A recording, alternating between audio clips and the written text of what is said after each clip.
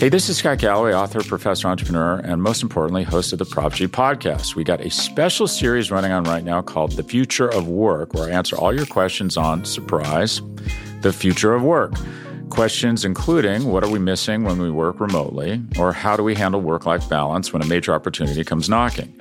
From the provocative to the technical, we're offering insights you won't want to miss. So tune in to The Future of Work, a Prop G Pod special sponsored by Canva. You can find it on the Prop G Pod wherever you get your podcasts.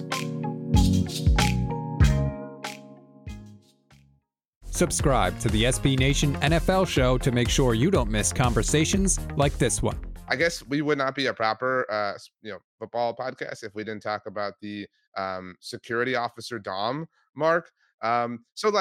This was objectively funny. I don't know that anybody who didn't have skin in the game, I think, chuckled and thought it was hilarious, but it was also kind of infuriating. I mean, what is Dom doing on the side? I know I'm not asking questions that none of us haven't seen all over social media at this point, but why is Dom allowed to be there? Why can't anybody just hire their own version of Dom to instigate and incite players in situations like this? I think my favorite part of this entire sequence was the fact that, I don't know, maybe a quarter before it happened, Greg Olsen was talking about how, look, we went to this great dinner the other night. This guy, Dom, who's been with the Eagles forever. He's the guy that hooked us up.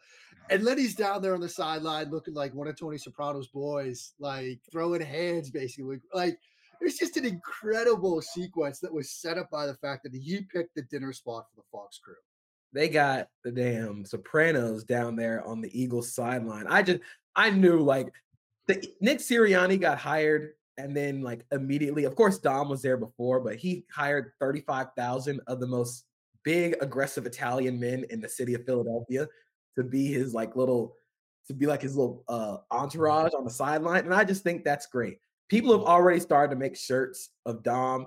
They're already I've already said, he's never having to pay for a beer or a cold cut in the city of Philadelphia ever again. I think the other thing that I loved was there were takes last night and this morning, maybe tongue in cheek, I don't know, but people ripping Hurts for not standing up and doing it for Dom. And I'm just like, this is fantastic. This is great. Yeah, do it for Dom. Do it for Dom. To the folklore, of it all, had the Eagles won, the Dom stuff would be everywhere. It's you know what I mean?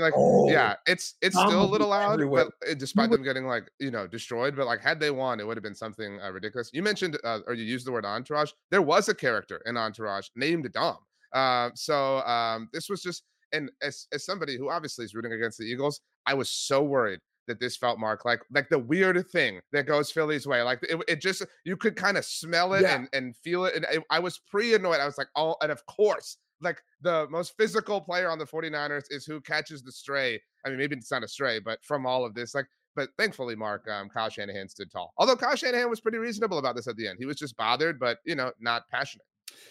Yeah, I mean, look, it did feel that way though, RJ. Right in the moment, you felt like, oh, this is gonna be. They were even saying it on the broadcast too. They were like, "This is gonna be the spark. This is gonna be the spark." Philly seemed like they were sleepwalking. This is gonna be the thing that sort of lit it up. It's been a weird year for Italians in the NFC East. You can hear the rest of this conversation by subscribing to the SB Nation NFL show wherever you get your podcasts.